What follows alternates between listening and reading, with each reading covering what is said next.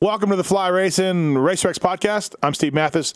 Hey, so I've been on this thing for a while. Well, first off, I love other sports, and as you'll hear me talk to Tom White and Broc Glover in this podcast, I love other sports and Hall of Fames and everything else. Let me turn my phone off. And it's always interested me on who gets into Hall of Fames and the debates and the lists and things like that. And there's an AMA Hall of Fame, and the dogger, Ron Lechien, is not in it. And this gets me very angry. There are guys in the Hall of Fame that doggers' accomplishments crush. So I need to find out how to get dogger in the Hall of Fame. So I went on the website, filled it out, AMA Hall of Fame site, and filled out all the applications and everything else I needed. And so then I submitted an application for Ron Lechien. And I mean, I was just sort of trying to figure out how this didn't happen earlier. I mean, we just all assume Ronnie would be in there. I mean, the stats speak it out, and you'll hear the stats later on in this podcast on Ronnie's career. They're phenomenal. I was wondering maybe some of Ronnie's off-track stuff hurt him. I don't know. You know, there was a couple of years where he went through a rough patch in his life, and so I remembered. I don't know how I remembered, but anyways, Tom White. I figured Tom White had something to do with this, so I just sent an email to Tom White that said, "Hey, I don't know if you have anything to do with this, but Ron Lechien needs to be in the Hall of Fame. Here is what I sent the AMA Hall of Fame guy, Jeff Massey, it was his name, I believe, on the site, or Jim Massey, I don't know. And so I sent him everything, and I sent Tom White the email, and next thing I know, my phone rings, it says, Golden Boy, Broc Glover. Picked the phone up, Glover's like, hey, Matthes, what's going on? And he works for Dunlop now, of course, he's one of the greats in the sport. Turns out Broc and Tom White are on this AMA motocross selection committee, and you'll hear more about it in this podcast. And Broc's like, yep, Ronnie's on the list, and we've talked about him. And I'm like, I didn't even know anything about this. I didn't know anything about a selection committee. I knew nothing besides the AMA Hall of Fame website. And I gotta right or wrong. I gotta get dogger in there. So then one thing led to another, and Broc's like, maybe we should do an interview. And I said, well, let's get Tom on there. And then we talk it out. We talk about the selection, who gets picked, how it works, and then I kind of throw in dogger references whenever I can in this podcast. And probably Tom and Broc were shaking their heads at me for doing this. But like I said, we got to get dogger in the Hall of Fame. He's an all-timer. He's great. Phenomenal rider. On his day, no one could beat him. He's got a national title. He's got Des Nations wins. So this is a little different and interesting podcast on the Hall of Fame and the ups and downs and things that have happened over the years. And shocking, it's very political, who gets in and who gets out and all that, and then the different disciplines and everything else. So Fly Racing RacerX podcast on the AMA Hall of Fame and getting Ron Lechien in. Coming right up. Don't forget, subscribe to RacerX, and you get a chance at the upcoming Glendale Supercross. If you subscribe, you get put in a draw, and then if you get your name drawn, Wygan and I will spend some time with you at Glendale, introduce you to some teams, take you around the pits, and probably get kicked out of some pits. If you want to meet Marty Davalos, I'm probably not your guy for that, but I can help you meet some other dudes. So, yeah. Anyways, thanks for listening. Thanks to Tom White and Broc Glover for doing this, and remember, get dogger in the hall. A Pulp MX Network production. Welcome to the Fly Racing Steve Matthes Show on RacerX.com.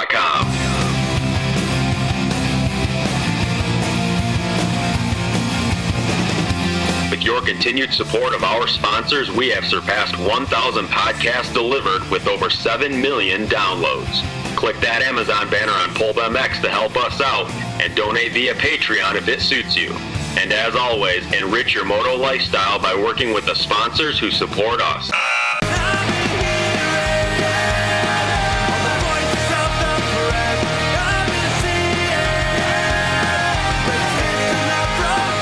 The original Moto Podcast, featuring legends of the past, stars of today, season previews and race reviews, introspection, opinion, facts, and laughs. Here's your host, Steve Matthes.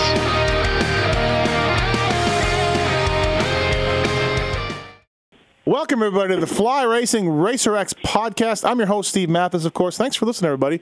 Get it on Stitcher, get it on iTunes. Fly Racing, the F2 carbon helmet with MIPS.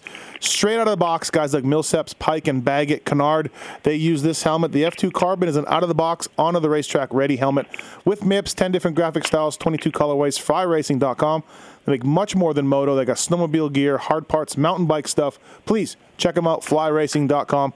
And, of course, Racer X podcast. And I guess, as I said, I'm Steve Matthes. So, interesting lately that whether it's on Pulp MX show, I did a podcast, or even on Racerhead and Racer X, I've been advocating the dogger, Ron Lechien, the 1985 125 national champion for the AMA Hall of Fame. I somehow started thinking about the AMA Hall of Fame because the Baseball Hall of Fame comes up, and I'm into sports, whether it's hockey, baseball, football. It's always interesting debates, always lots to talk about, and I love debating different players' stats and whether they belong in a Hall of Fame. And lo and behold, there's an AMA Hall of Fame for great racers and industry people from all sorts of disciplines, dirt track, road racing, motocross, down the line. And to my astonishment, Ronnie Lechien is not in it. I'm very angry. I've been taken to the airwaves, taken to the internet to try to get Dogger in. And with me on the line to explain a little bit more of the Hall of Fame balloting and the committees and how it all works. I didn't know these people were involved, but it turns out they are, and it's great. And so we're going to discuss Ronnie, discuss the AMA Hall of Fame, and everything else. First up, he is a multi-time national champion, factory Yamaha rider forever, won GPs. He now works for Dunlop Tires, and he is on the AMA Motorcycle Hall of Fame Motocross Selection Committee. The Golden Boy, Broc Glover. What's up, Broc? Oh, not much. There's Steve just watching it rain in California. It's been raining for weeks now, and we're hoping to be able to get this weekend's race in San Diego. Hoping it gets in all dry, but everything else is going great. For you, a guy from El Cajon, basically San Diego, it's not in Qualcomm anymore. Obviously, it's in Petco. Does the San Diego Supercross for you, Glover, still kind of hold a special place in your heart? Oh, absolutely it does. I mean, I remember I was fortunate enough to win it twice, I think, and then the third time it was kind of a little bit disappointing, but it was in '85 when we had that two-moto format. I ended up winning the first moto and felt like I had a great chance to win the second one, and I did something stupid in the whoops and fell off and slipped back and ended up working my way back to third, but a 1-3 back then did not beat a 2-2 like it does today. And I ended up going 1-3 and got second overall. So that would have been my third win, but it didn't happen. But it's still, of course, hometown, myself, Ron Lechien, Rick Johnson, we all won that race. We all wanted to win that race in our hometown, and we all were able to win it. So, yeah, absolutely, a hometown race is the best. Yeah, it is, isn't it? And the other guy on the line here, another member of the selection committee. I did a real interesting podcast with this gentleman a while back. Go and search the archives and listen to it. He does a lot of work with the folks at Glen Helen. Started and founded White Brothers before selling that. He's got his Tom White Moto Museum that's phenomenal. Everybody's got to go down there and check that out if they can. They just did an event last week. Tom White, welcome to the show. Well, thanks a lot, Steve. It's a pleasure to be joining you here and try and kind of go over and talk a little bit about how the AMA Motorcycle Hall of Fame, the process works, and maybe sometimes doesn't work like we'd like it to work, but we'll try and share it all with you, buddy. Well, yeah, thank you. I appreciate it. I've been on this Ron Lechien kick lately, and I just love this Hall of Fame stuff, any sport at all, and especially motocross near and dear to my heart. I wrote some things about him a little while ago, and it's phenomenal, the career that Ronnie had. Of course, San Diego, we all know where he's from. He raced against the very best, like Broc and RJ and Ward, and he won 26 races over all of the different variables, 125, 250, 500 motocross, 250 supercross. Of course, there was no 125 supercross when Ronnie came up. He won the national title. He won Des Nations twice for Team USA. He podiumed in 51% of these races. Broc Glover as an AMA selection, AMA Hall of Fame motocross selection. Why is Ronnie not in the Hall of Fame? Well, it's kind of a process. I mean, I think I think when you first set out on this little journey to figure this out, I'm not sure you fully understand, how it happened. It's just certainly not maybe in the very beginning when this whole concept of a Hall of Fame was put into motion, guys like Don Emdy and some other people, just like yourself, fans of other Hall of Fames, fans of other sports, but mostly fans of motorcycling. And they thought, why don't we have a Hall of Fame? Why don't we have something tied in either with the AMA or something like that? And, the process started. The first few years, no question about it, it kind of was a group of people that were on a board and they were involved in populating the Hall of Fame. And they set down into the different categories, divided it up into motocross, off-road, road racing, hill climb and specialty events, industry people, and then maybe some, advocates for the sport, things where you see the Jay Lenos or the people who maybe have helped keep land closures from happening that are, more political stuff. Sure. Maybe work, they might work on Capitol Hill on behalf of motorcyclists. So they kind of divided it up because it wasn't fair for everybody to compete for the same areas. And that's how it originally started. Well, then they became committees, and then there became some boards and some different things as it progressed in the natural process here, in which Tom White, with his early years of Motocross Museum, and they knew Tom was a good person to bring on the board, so he was brought in, and it just, they started making regulations and procedure manuals of how everything needed to take place. Where are we now today? I mean, we're at a much better place. It's a much tighter operation. It's a much more regulated process. For instance, how it happens now, anybody in the general public can go to the AMA Hall of Fame, the Motorcycling Hall of Fame's website. You can download an application. That's what I did. Submit. That's what I did. Right, and you did. Yeah. And how about yourself? There are, then once you do that, the cutoff is on December 31st of each year, and then those applications are then forwarded to the committee of each particular discipline that applicant would fall under. And in Ron Lechien's case, of course, it comes to motocross. It isn't the first time an application had been submitted for Ron Lechien, trust me. Okay. But as things go down and as we work our way through the process, at the end of December 31st, the next process is for the actual committees to get together and meet. They don't all have an exact date, but the person who's the chairman of the committee, and prior to myself was Tom White. And actually, Tom White did it for many years, and he did a great job. And then talked to me about, hey, listen, I want to maybe back down a little bit. I'd still like to be involved, but I don't want to be the committee chair, and asked me if I would be interested. For me, my love and passion for the sport's there, and I like to give back a little bit to the sport that gave me everything I've had. So I said, absolutely, I would love to do it.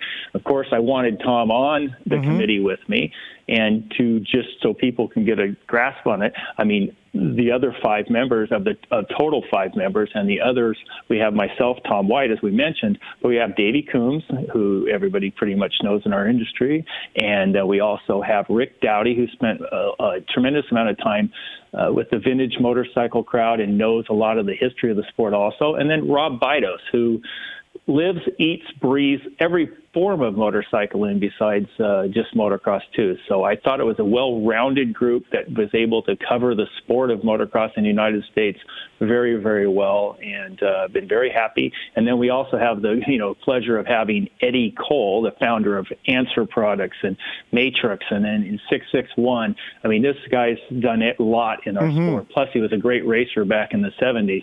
Eddie Cole is what is considered an advisory position to our board and sits in on our meetings, but he has no voting. He isn't a voting member of the original 5.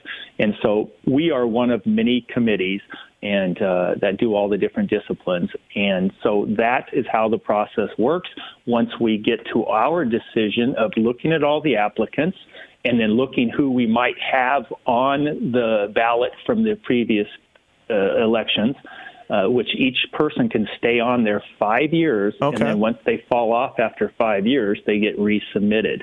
Then that is, how the process works. Once we put forth our selection then there's a group called the ERC, which is the Executive Review Committee, that gives the blessings to the group's choices, and unless they see something is not right, or there's some sort of a a mishap that could have happened in the process, they can come back to us and say, we're suggesting that you maybe look at this, or did you forget somebody here? It's just kind of a fail-safe right. process. Like if you tried to push through your wife or something, they'd be like, wait a minute. Yeah, exactly. So the good old boys club, the good old boys club that, in the early years could have been possibly the case. I want to get my friends and family in or whatever. That's all gone to the wayside. So, but let me give you a real quick an example of where that ERC really helped us out. Okay. There was this whole process. It's always, evolving, and we weren't 100% sure, and it really wasn't clear in our bylaws, and that's where the ERC helped us adopt, even fine-tune the regulations in the manual on how the process works. Ricky Carmichael, the greatest of all times, the debate was, do we allow him to, or when does he become eligible? Because you have to be 5 years retired before you're eligible. Okay. So 5 years retired, is that when Ricky Carmichael last crossed the finish line at an AMA or FIM pro race? Or is that when, is it a calendar year? So in other words, if he quit in, September or August of 2010, does he have to wait till August of 2015, or does he actually have to wait until the next calendar year, which would be 2016? We were originally thought, and we're under the impression that, yes, that was the case. So if he raced it all during the 2010 era or whatever, I'm just using hypothetical years, then he would have to wait until 5 full years of not racing, so he wouldn't be eligible until 16. Well, they went back, checked everything, they changed they didn't change, they actually clarified the rules, and then we found out that Ricky technically was going to be eligible the following year, after the end of the year deadline for the public, and even, believe it or not, after we had to have our meeting in February. So at that point, when we found this out, we said it's kind of impossible to not make Ricky Carmichael a first-time ballot. Yeah, absolutely. It's like he has to be put on the ballot the very first year that he's eligible. And now you're telling us he's technically eligible next year. So please, ERC, please look at this situation here, and we are plenty okay with Ricky Carmichael to be put on the ballot, and if you guys will authorize it, we'll make sure Ricky gets put on. So that's how this process works both ways, and good and for bad. And so after the ERC verifies your candidate, bring Tom in. So Tom, after the ERC verifies, this is your candidate, and also you can elect multiple candidates, right, in your discipline. Is that? Well, usually what the committees can do is they can put forward nobody, or they can put, I think, even 3 or 4. Okay, all right. So what I think what's important for each committee, especially if they really care about their discipline, which they all do, is they want to put the candidates that they think have the best shot of being voted on by all the and actually get into the Hall of Fame. So I think. This it can work really well for us in the motocross. It hasn't worked too well the last couple of years, in my opinion. I mean, if you look at definitely Supercross and certainly motocross, they're the same basic category. We've been shut out the last 2 years. So the people that we put forward, Keith McCarty was in, but it was in more of the builders category, right? It was and a good point there. I guess I'm talking about the guy that actually lined up on the line. Yes, exactly, right. For people who, I think this year's Hall of Fame, the 2016 class, included some mechanics and all that got in under the racing category, and which that's probably a proper category. But I know for us in motocross and supercross, I think we're looking to see.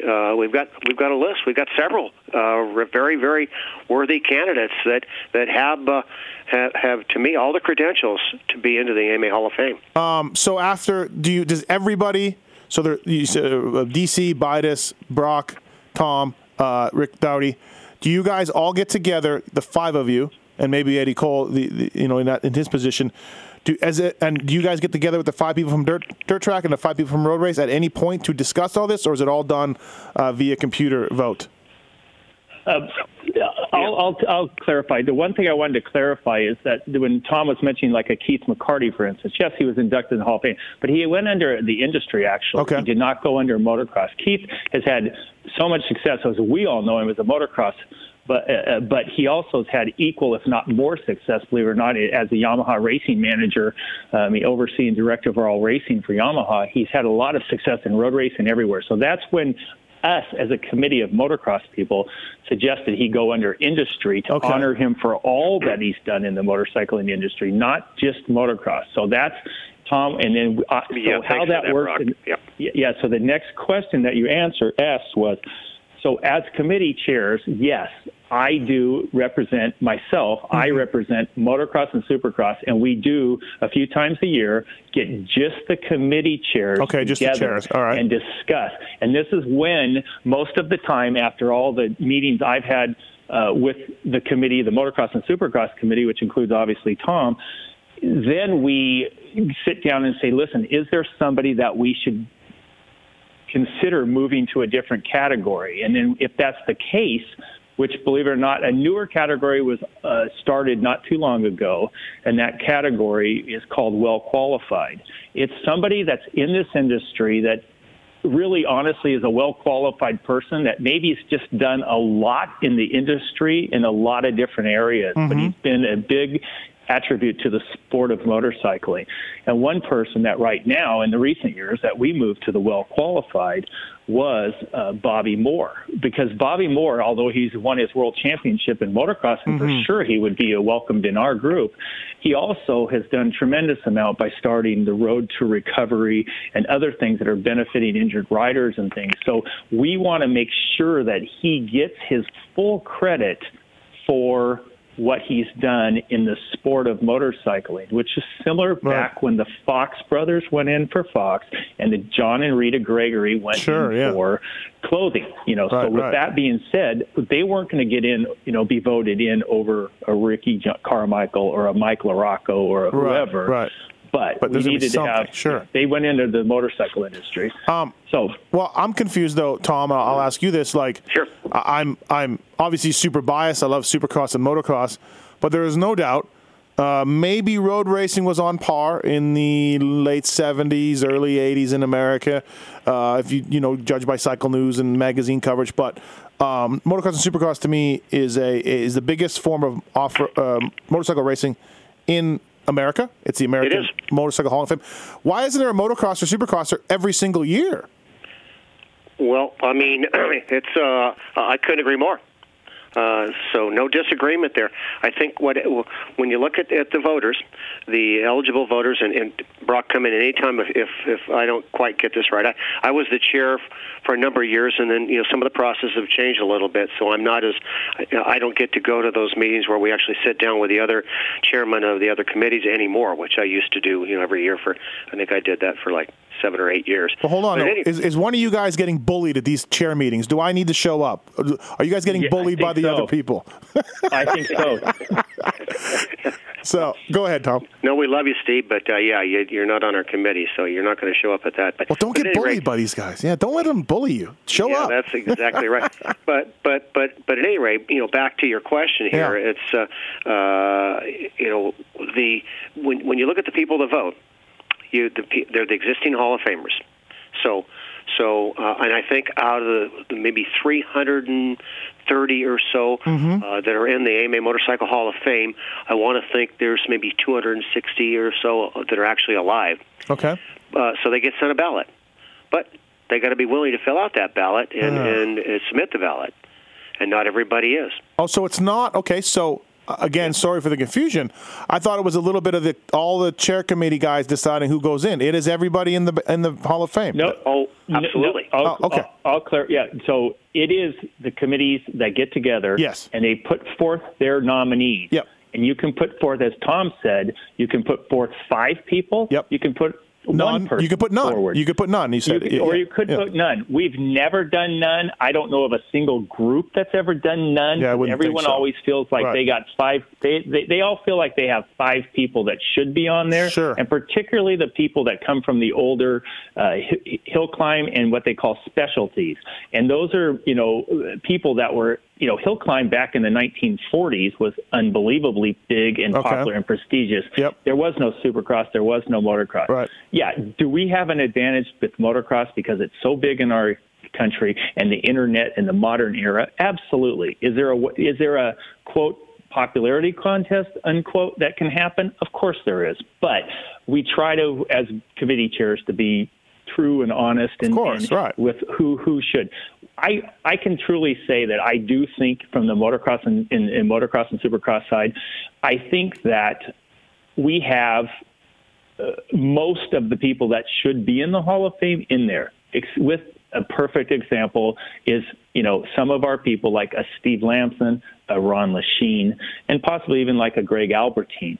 So, you look at guys like this from this level, and even Bob Moore, who now, like we mentioned earlier, is going to move to a different category.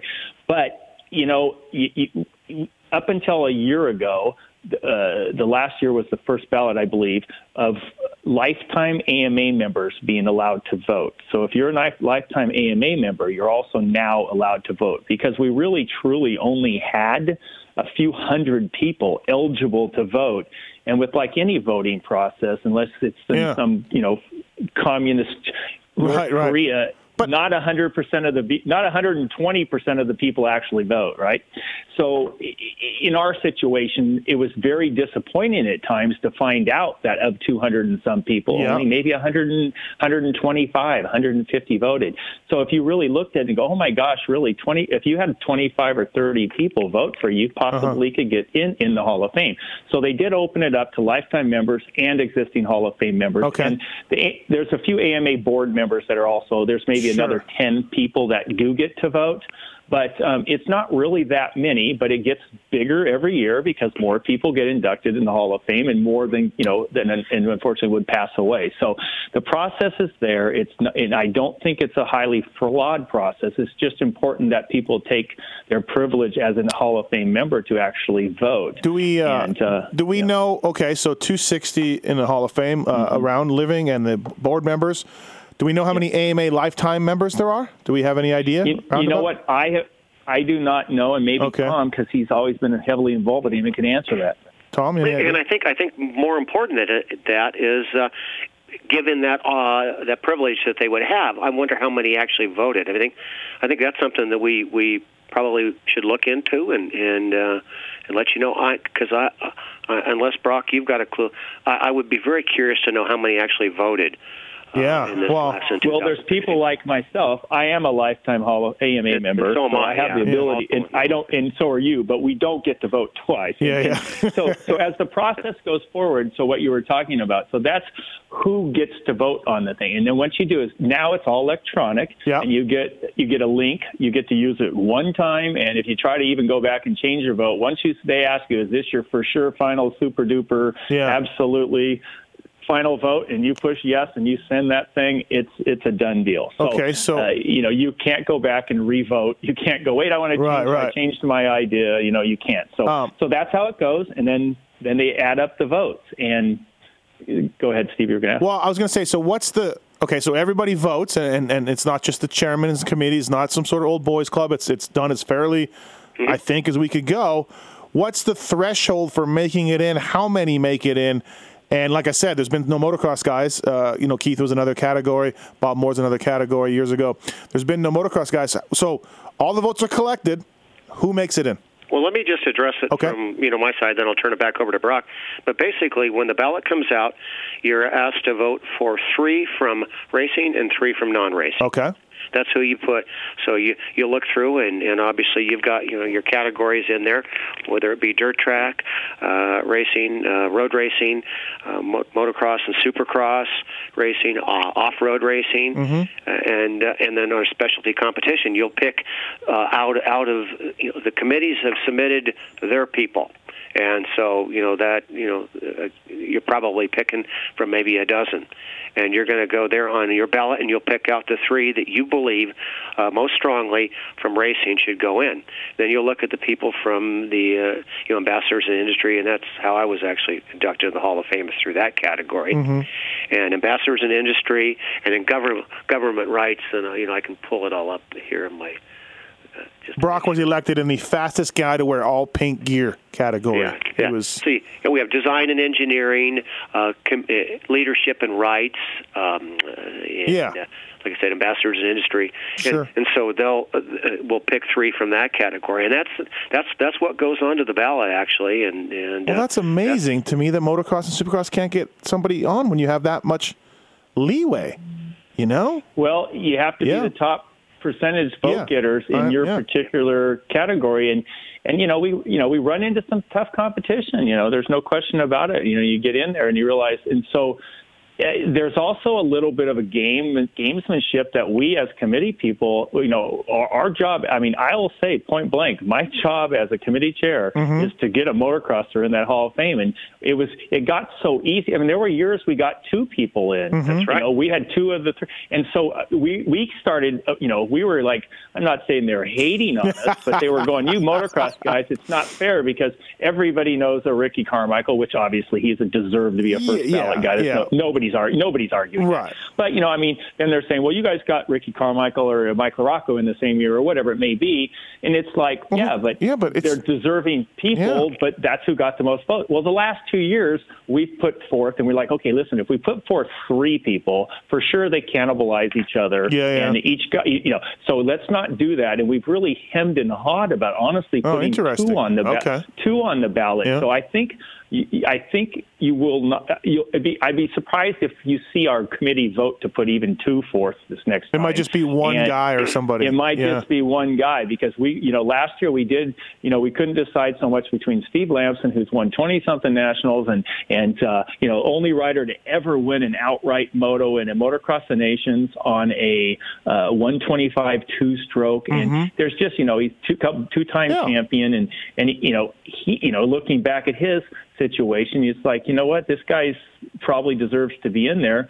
But, it's hard for us to look at what, like a guy like Greg Albertine, 2-time world champion, AMA champion, comes to America. He has never left really America, married an American girl, and he's almost as much American, as you could ask for. And he's done a lot in our sport.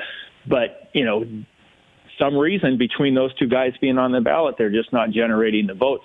And, Broc, Dogger's got to be ahead of both of those guys. I mean, come on. Look back, he's not. Looking back at the history, and I don't have it all here before I was on the committee chairs, but Ronnie has been he's been nominated. Trust me. The problem I think that he ran into was, some of the people are looking at, and they go, of course, what they've looked at. Some of the stuff that happened and what he did. Like off the track. So that matters? That stuff matters? Because, absolutely. Ronnie has had, at times, he's 100% back on track and working at Maximo, but there were some sketchy years for Ronnie. Yeah. Well, you look at it and say... I'm digging back, Broc, before, I kind of handed over the reins to you. And I don't recall the first time Ron Lechien, somebody actually submitted a nomination for him. But I can tell you it wasn't that kept him off. I think you just have we've had like an incredible wealth of really talented guys that have names that have come up, and we have been good about getting those people in. And I think with you, Steve, I think Ron Lechien certainly would be at the top of the list or near the top of the list for our committee, and when we get together, I think we'll do that in February. Isn't that right, Broc? Yeah, you guys will start arguing, and we will. And believe me, we don't all agree on everything, and we'll argue it out. But it's very much a democratic process in our committee of people that I certainly respect, and we will select them. And the other thing we're getting better at, we're realizing that for the voters, we need to make sure the bios are really clear and well written that go on the ballot. Right. Because, as you can imagine, those 260 that vote, some of them are, forgive the expression, older than dirt. Yeah. and or that they don't have the knowledge of even the last 20 years. Racetech, people, racetech.com. These guys have been in business for over 30 years, supplying racers, riders, and tuners with factory-level suspension to everyday racer. There's a lot of top suspension guys in the pits that got their start with Racetech.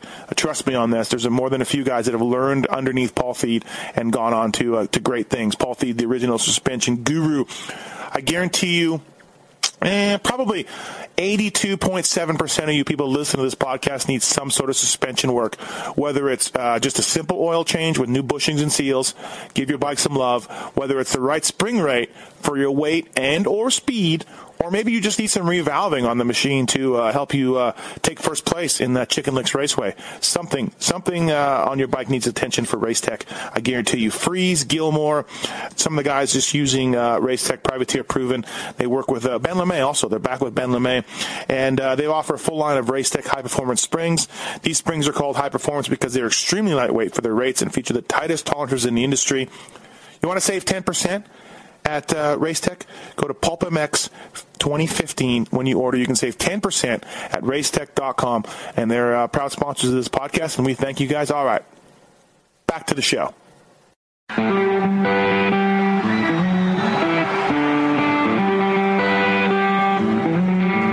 Michelin tires are back, people. MichelinMotorcycle.com. Michelin Starcross 5, brand new, available in hard, medium, soft, and sand. Their off-road tires are some of the best ones out there, and they've revamped this whole lineup. There's no one who knows these tires better than our own, Chris Kiefer. When they're calling it comfort casing technology, what are they talking about? Is this a fancy marketing term or what? No, it's actually the carcass of the tire itself. So how much it flexes or how, sidewall stiffness that you have when you come into corners. And what's cool about this tire is even from the previous version, the MH3, it gives more. So when you hit square edge or you're coming out of a corner with some bumps, it has some give to it. And it's more comfort, so it doesn't feel so rigid. A lot of that has to do with the CCT. So you're telling me the comfort casing at the end of the day, maybe it helps you a little bit to have some suspension in tires. Yeah, obviously it's flexing a little bit, but also too when you come into corners, you don't want it to roll on you. So they've got that dialed in to where you come into a corner and you still have enough stiffness where it grabs and bites, but yet straight line you have comfort. Hey, as a former factory mechanic, Kiefer, I know all about mounting tires, so no problem for me to mount anything. Right. Well, maybe not a moose. You found mounting these new Michelins pretty easy, actually. Yeah, I'm a great test rider, but my mechanic skills are novice at best, so mounting the tire wasn't too bad. They sent me a bunch of tires to mount before testing, and I was out there busting in the garage. And normally you got to put some tires in the sun, let them soften up a little bit, but this, the bead rolls on really nice. I didn't have to struggle. No curse words were sworn in the garage, so it was a lot better for me, putting these on. 4 versions of this tire. They cover all the uses, Kiefer. Reduced weight, comfort casing technology, mounting, traction, handling. They do it all. Starcross 5, MichelinMotorcycle.com. Thank those guys. Check them out at the local dealer, people. These guys know tires and they know what they're doing. Broc, I get what you're saying, though, about there's maybe a bit of a bias towards motocross, supercross people from the other disciplines. And if you submit 3 to 4 to 5 candidates, everyone kind of goes, I'm not sure.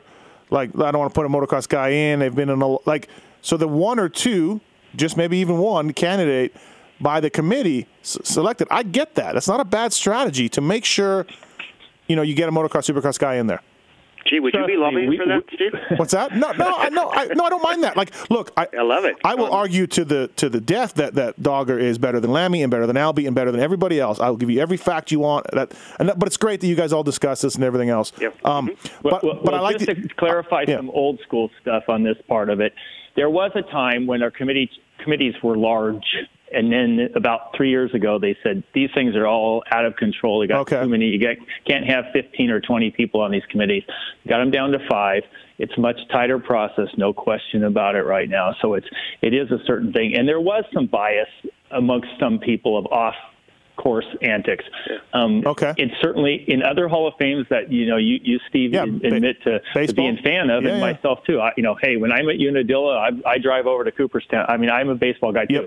I mean, Pete Rose, if Pete Rose wouldn't have gotten caught for gambling, he would have been in the Hall of Fame decades ago. But it does kind of weigh on it. But all that stuff aside at this point, Ronnie is, no question about it. I can't, he's somebody that I think is certainly a highly qualified guy, and it's Broc. not, you raced against. We don't have anybody on our committee that are opposed to putting Ronnie on the ballot. Trust me. There was never a day, Broc. Sorry to interrupt you again. There was never a day that Steve Lamson or Greg Alberton or anybody else, when they were on it, that they couldn't be beat.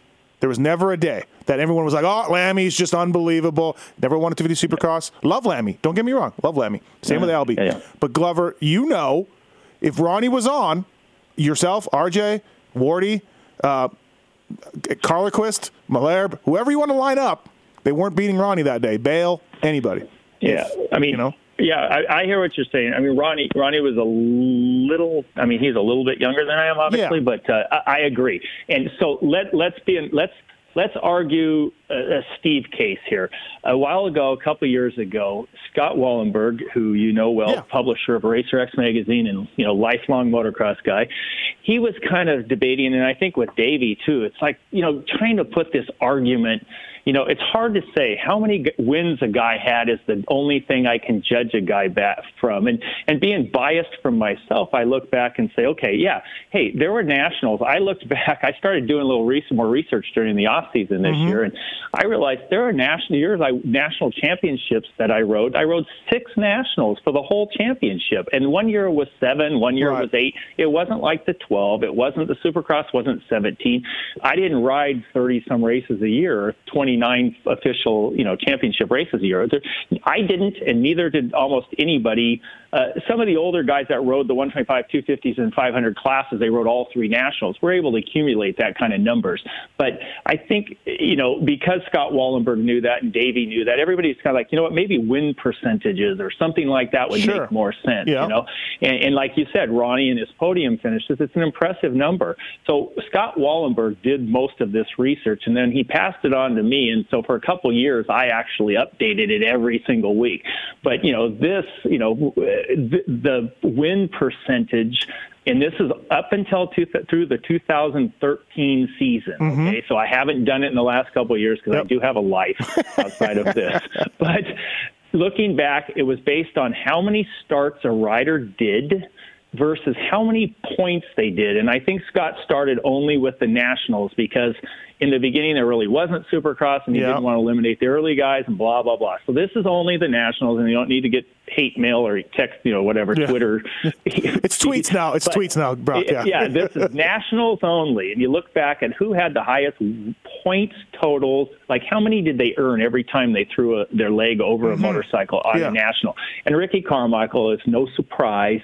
He had 127 national starts, and the guy averaged 45.7 points. Clearly the highest guy. Dungey could have creeped up this list a little bit, or because of his recent success. But Villopoto at the end of 2013, Villopoto was second with 42, so he was 3 points behind Ricky, and then Stewart was at 40.94, but he has now slipped back because I haven't done the research. And so the top 10 list or top 12 list of this points per thing, it was Carmichael, Villopoto, James Stewart, myself. I'm actually 4th, which surprised the holy crud out of me. And Rick Johnson was a little bit behind me. Dungey, Barnett, Ward, Lechien, Hanna, Stanton, Reed. Lechien. I had a Hanna. Ronnie was 9th, ahead of Hanna, ahead of Stanton, ahead of Chad Reed. So, looking at who above Ronnie's name is in the Hall of Fame? Well, Jeff Ward is, of course. Mark Barnett is. Dungey is going to go in first ballot. Rick Johnson's in. I'm in. Stewart will go in as soon as he's been retired 5 years. Villopoto, same. And Carmichael's already in. So, Ronnie Lechien of the top 12 guys, and Reed is still active. But, so looking at this list and going like this and being a chairman of a committee, I look at this list and say, wow, it's hard to argue with Steve Matthes. Well, and two USGP wins, 2 Motocross of Nations wins, everything else. Tom, do you think, though, when you talk about Ronnie, it's only 6 years, 1983 to 1989 when he broke his femur. I mean, he raced after that, but he wasn't, doing the whole series, privateer, this and that. He did the 500 Nationals for Tough 1 year. But basically, Tom, 6 years only. Does that hurt him a little bit? I think It possibly does. I want to roll back, Steve, a little bit to the way the process worked, though, that with the committees, and I think we made some huge gains in it. But I could be accused when I took over the motocross committee of stuffing the ballot box. And here's how I did it. Okay. My committee became the biggest committee. I had 16 people on my committee. And, I mean, I reached out. I went to I thought, the most influential, the most knowledgeable, a lot of media people, racer people, I mean, and brought those onto my committee because I thought, it would obviously, I wanted to have the smartest people to help make the decision, and I thought they also, because they weren't just motocross, supercross, they would help, make the best possible decisions on what racing disciplines would get in. And realistically, that really wasn't the right way to do it. We had some success. We got a bunch of people in motocross, and everyone that got in deserves it. But the way it got tightened up, especially I think Broc's taken over, and the committees now, they've really, in the AMA, I give Jeff Massey and Rob Dingman, I give a lot of them credit for really taking the process and saying, hey, we want to really make it to where it's most fair for the disciplines. Because trust me, these committee members and these other disciplines and the people that follow those activities, they feel as strongly as we do about their guys, right? Their people getting in. So well, after hearing you guys lay it out, I mean, I can't be mad at it. It sounds pretty democratic. It sounds pretty good discussion. It sounds, like I would want it to go as a fan, as a guy who loves the sport. I can't be mad at the processes. It all sounds good. I just want to get Ronnie in. Which again, let me ask you this, and this is a sensitive subject, maybe, and so I'm not going to name any names. I'll go with you, Broc. There's guys in there that I feel don't come close to Ronnie, don't really even, I don't want to say don't belong in there, but whatever. They didn't have a great careers, but they're in there. Do comparisons work in that sense?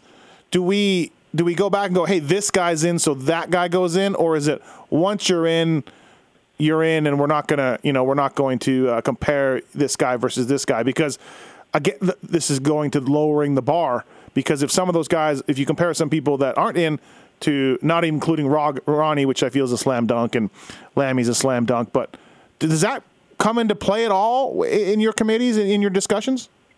Of course it does, and that's why there were so many changes as this thing progressed. I mean, it was a brilliant idea that was long overdue, and the people who started this all started it on, as a volunteer situation, and you have to absolutely give them thanks and props for doing what they did.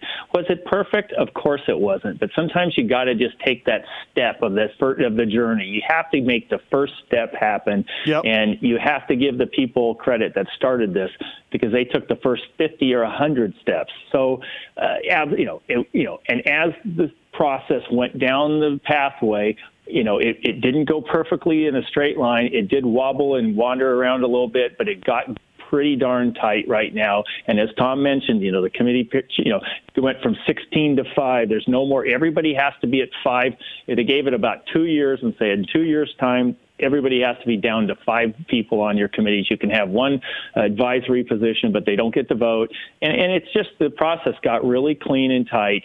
And, even as somebody who went in the Hall of Fame early, and I look back, and there's one of the years that, they just seem to be throwing stuff at the wall, to be honest with you. And I look back, and, there were a few people that went in the motocross category 1 year before I did.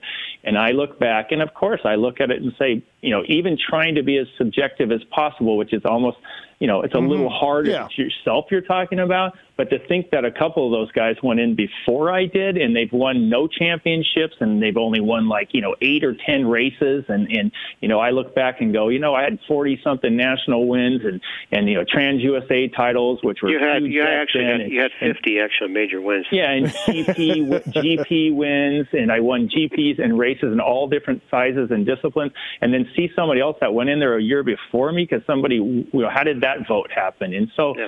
Of course, but that's also far water under the bridge. Okay, happened, 15, 18, 19 years ago.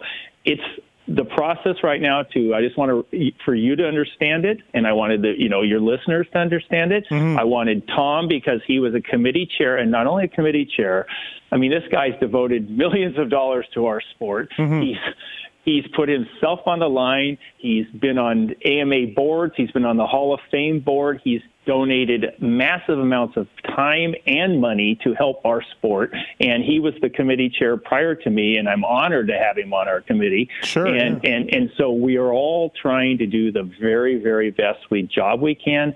And trust me, in your case, for you to, Ronnie and I grew up in the hometown. I was his guy he was supposed to look up to when he turned 16 and signed on to Yamaha, and he's to this day still a friend of mine. So there's no bias against him at all. And I'm just, unfortunately, when it comes down to it, we can put him forward on the ballot, but I'm one vote, and I think when people do what you're doing, and when you get the thing out there, other people that have voting rights, might hear your podcast and might say, you know what, Ronnie is overdue, and they might cast a vote for him. Go ahead. I'd just like to pipe in here if I could there. Question number one for you, Steve. Have you been to one of the Hall of Fame induction ceremonies? No. Okay. Actually, I'm sure you're going to come when Ronnie gets in and when his time comes. I'm sure you're there. But I wanted to just kind of the first time I attended one of the AMA Hall of Fame inductions, it was in a tent out there, basically in the I want to think the 80-some acre grounds of the AMA. So one of the most beautiful places on the planet, by the way, back there. And they had a tent out there, and the reason I went is Edison Dye had actually been inducted, I think, in 99, but he didn't go receive the medal. And then when I kind of found him and brought him out to the vet race and honored him with the Lifetime Achievement Award, he asked me if I would come back to the AMA for the Hall of Fame inductions and get up and speak for him, because he had a stroke and couldn't speak well. And it was a nice process. I mean, it was a nice ceremony, but compared to what the program, the show we do right now with Perry King as the MC, and I think Lorette Nickel came in and helped with that this last year. This was the only one I didn't attend, but it is unbelievable the job they do. Now, going back to when you look at a Hall of Fame, and we'll all agree on this, I think a lot of times you look as much at the Hall of Fame as who isn't in as some who are in, and certainly we do that. Yep. I mean, I'm with you. I was irate, Tom, when I was going through the Hall of Fame. I mean, I get it. If Ronnie's not in, okay, all right, 6-year career, had some off-track stuff, okay. But then I was looking at guys that are in, and I'm like, wait a minute, here we go, like Doggers, this guy. So that's all. That's where I really started. And it gets real emotional for me too, because I mean, I love the activity so much, and I just think, to me, the ultimate thing to me, and to reward somebody's contribution to our activity is to be inducted in the AMA Motorcycle Hall of Fame. I know for me, under ambassadors in the industry, it was the coolest, most life-changing thing that ever happened. And to me, I just want to make it so the people that are, and that's what we do, work to make it to where the people that are in, they realize they're really a part of something way bigger than any of us. Let me ask you this, Broc. It is the AMA Hall of Fame, American Motorcycle Association Hall of Fame. You brought up Albie earlier. You brought up Bobby Moore, who made it in. Greg Albertson from South Africa won his world titles. Came over here to, I think I kind of see where you're going with this. Won one national title, one Supercross, probably about 6 national wins in his career. So I'm guessing, Broc, by the way you kind of said it, like it is the American Hall of Fame, but your accomplishments in Europe do count, even if you've sort of, integrated. I'm sure Albie's probably American citizen at this point. So you're okay with all that in your mind? Well, yeah, I understand. I mean, but with Albertine's situation, it's obviously hasn't helped him because he's not in, right? Okay, receiving the vote. Sure. But the answer to your question is, of course, this has been debated. You get a group of guys in the room. It's always been debated. It's not just in the motocross side, but everywhere debates this. But it's the contribution to the sport of motocross in the United States, no question about it. There's a few European riders that came over here in the early years. came over here and competed in races, and you say, oh, well, they were, hey, they just came over a few times and left here. Yeah, but you know what? They also came over here and showed the Americans, like, this is the level that got you, this is what you have to be at to be one of the world's best. Yep. I got the fortune of growing up in San Diego. Yeah. When I went to a local race and Marty Smith was there and stuff, that's how fast I thought people had to go to be any good at this sport. Well, guess what? I didn't realize that Marty Smith was one of the very best guys in the entire world. Right. And that led to myself. It led to Rick Johnson's, the Ron Lechien's. Hey, when you look back at who raced the local little Verona Oaks racetrack outside of San Diego, my God, the guys all became multi-time national champions, Hall of Famers, and the whole deal. And that just became, well, that's how fast you had to be. So it does raise the bar. And so those people that came from Europe in the early years, some of them were inducted. But it was before I was ever involved in the Hall of Fame process or any of that stuff, so I never had any part in those conversations. Yep. But I just know how it is today and how it's been for the last 10 years or so when Tom was heavily involved, and I've been on his committee, and now we work together now. So let me ask you both this question, and we'll wrap it up here on the Fly Racing Racer X podcast. Tom, I'll start with you. Like, how heated does it get in that? Especially when you had 15 guys or in the 5-man committee. I mean, how heated does it get over these riders? I got to think our meetings are probably one of the most gratifying, fun, conversations you can have. Okay. Because I'm talking with people that I absolutely respect so much, that have so much history and knowledge. So, we don't all agree, but we get our points out, and I think, but at the end of it, I don't think anybody goes away wounded. We feel really, really good about the decision we make. Now, when the ballots come out and we didn't get our guy, we don't always feel so good about it. Right. Yeah, but as far as our group, and Broc just does a tremendous job. I don't know where he finds the energy because he's got a real job to do. But he does a tremendous job of our group together, and as you can see, Broc is so passionate about our discipline, motocross and supercross. So Broc it's 5 guys. You're the chairman. You're the deciding vote, I guess, sometimes, right? I never have had to go down that way. Okay. All right. Thanks, Tom, for you very well said, except for that I do a tremendous job. I think that's probably overstating it. Tom was a great mentor to me, but it's, very passionate about the sport. I'm very passionate about the sport being accurately portrayed and voted, the right people being, in there. And that's, and again, I'm not banging on how the old process was. It just was what it was. And I give full props to the people that got it to where it is now. Now it's getting really darn hard to get in. It's hard to get in our Hall of Fame now. It used to be a little easier. Now it's really getting very difficult. And we have great talks and discussions. I mean, it's just like what you do on these podcasts every week. You sit around with guys that you really like and respect, and you get to talk about what you love. I mean, it's truly an honor, but it's a dream honor, to be involved in this process. And we all take it very seriously. We all have, somewhat, we rarely really get into a debate. There's debates on statistics, but we all go back and do our homework and come up with statistics and things like we talked about earlier. We try to make it on, not just a popularity contest and more of a factual thing. And I think, I'm not saying Ronnie's been an oversight, trust me. But, I think there's been a few things that he's been a good case study, but I think in what he's done on a motorcycle is I think it's Hall of Fame worthy. I have to personally, from my own side, I think it is. So. 26 races, as I mentioned, 1985 World Championship, 2 USGP wins, 2 Motocross of Nations win. He went 2-1-1 in 125s in 85. In 88, he went 1-1 in 500s, although RJ's very adamant about how he gave Ronnie the front row. But anyways, 17. But you know what? Those things did happen in the Motocross Nations. I mean, they really did. Yeah, absolutely. I know for sure in the second moto at the Trophy of the Nations in Czechoslovakia, I'm sitting there following Mark Barnett.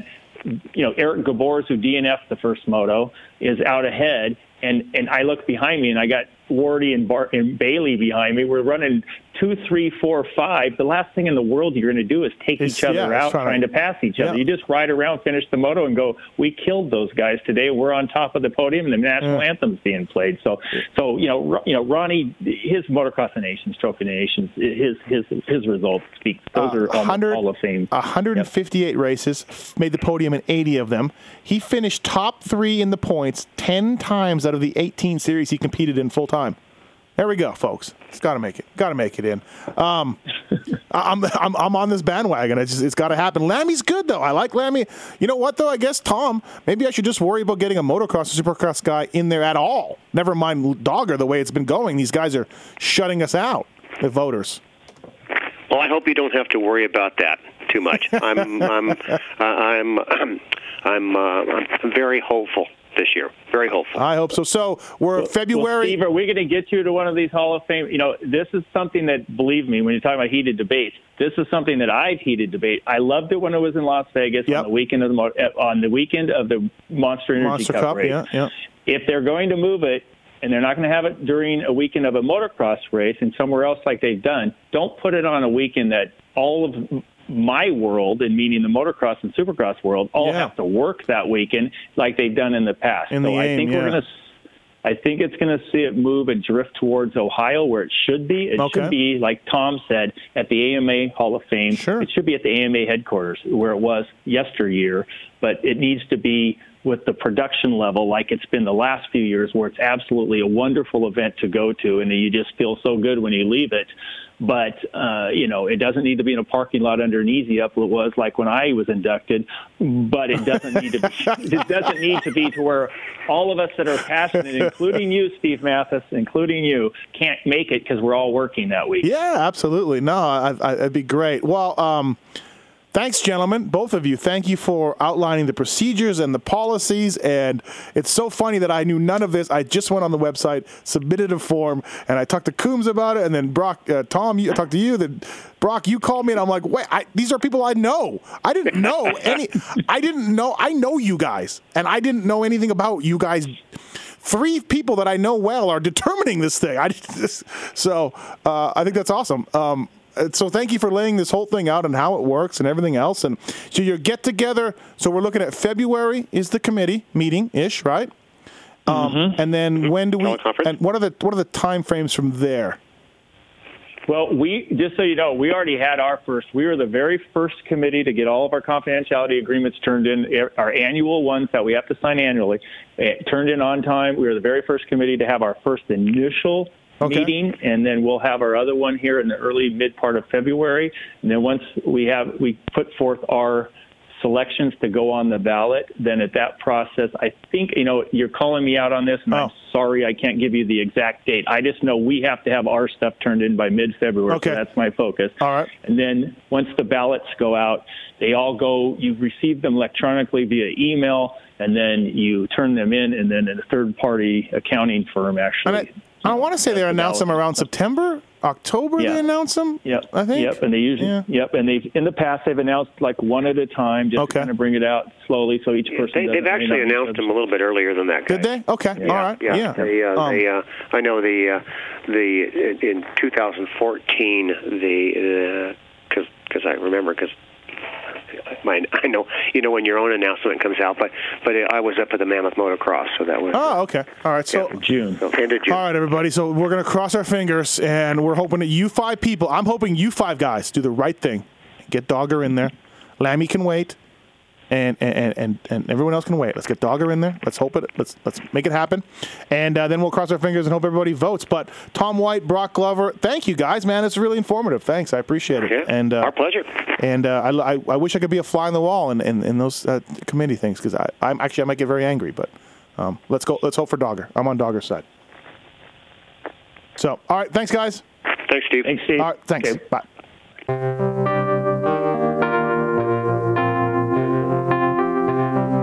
Thanks for listening to the Fly Racing Steve Matthes Show.